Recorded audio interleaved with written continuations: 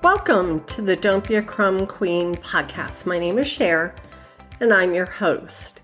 In this episode, I'm going to talk about when relationships fail. Although we have many different kinds of relationships in our life, the breakups I'm referring to are those that involve the heart. Doesn't matter if it was a romantic relationship or a marriage, it hurts when it ends.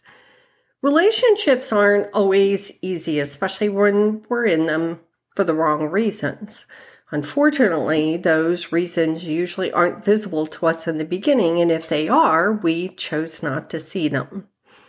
Relationships fail for a litany of reasons like getting married too young, manipulation and control issues, taking each other for granted, selfishness, buried resentment, and so on. If we're honest with ourselves, the person we picked in the failed relationship or relationships was usually someone we settled for, someone we rescued or saved, or someone who caused us to be blind to the red flags.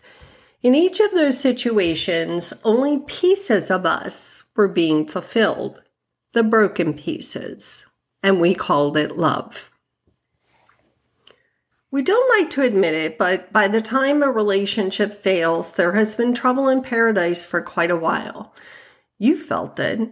One of you's drifting away and one of you's trying to hang on. Nothing is worse than someone no longer feeling the same way about you. Their attention and affection have gone in a different direction, and you can't get it back no matter how hard you try. At your absolute best, you still won't be enough for the wrong person. You just can't make someone love you.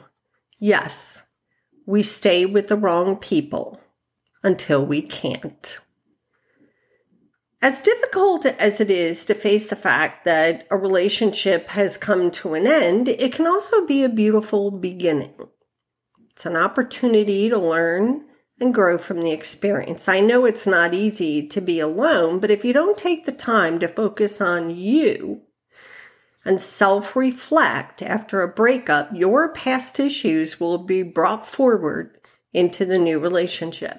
Remember, loneliness is never a good reason to begin a relationship. While the distraction of meeting someone new who is giving you the attention and affection you so desperately desired feels good, it won't last. It can't last. It's not built on something healthy.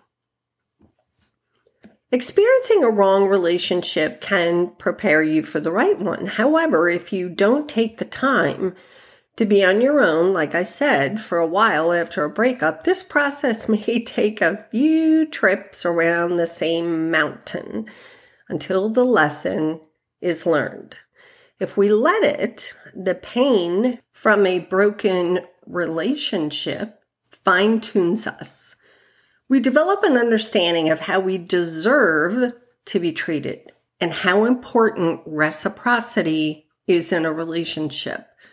Our definition of love has changed. We will no longer compromise. Not this time. The good news is that you will survive a failed relationship. It might hurt like hell right now if you're in the midst of it, but you'll come out on the other side. Realizing you can land on your feet and you're even better for it, you'll no longer fear losing a relationship because you know you'll be okay. You see the blessing in the failure. I can honestly say, although I wouldn't want to go through it again, that I'm grateful for my failed marriage. What I have gained in return is 100-fold. My standards for a relationship drastically changed after my divorce, and so did my discernment. I had my eyes wide open this time, and I wasn't letting my heart lead. I was following my head.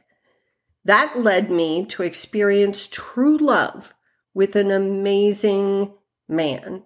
What I have with him, I never have had with anyone else.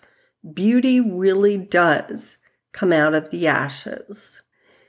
If you're going through a breakup or have recently gone through a breakup, my heart goes out to you. Nothing is more painful.